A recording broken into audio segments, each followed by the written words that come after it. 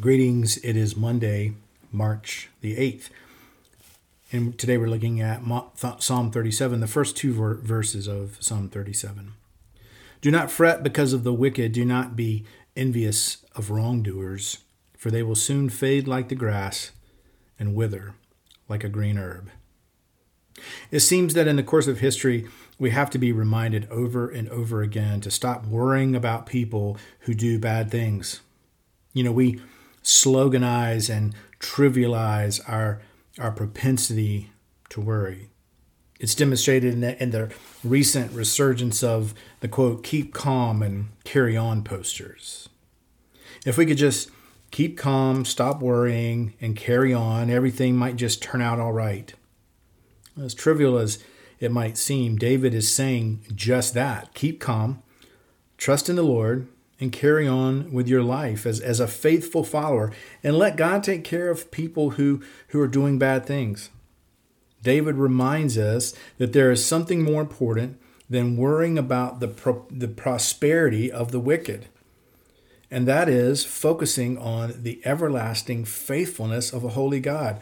The psalm weaves back and forth between the action of trusting and waiting for God to act in God's time and the justice that God will serve towards the actions of the wicked. And in the end, patiently doing what God calls us to do and finding refuge and following God's ways leads to security and hope in the future. Lent is a season of waiting and refocusing on God's ways. And in this psalm, David reminds us that our words and deeds, they make a difference. So we have to set aside worry. We have to refrain from negative, destructive emotions like anger and envy. We have to be satisfied with what we have because it is enough. Trust that the Lord will provide us with eternal security, even if we feel threatened by the things that are around us.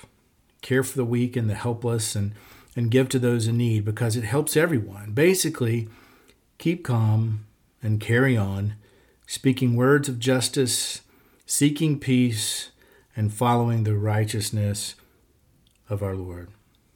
So, righteous God, help us to wait patiently for your justice. Keep us from envying those who have much because of their wrongdoing.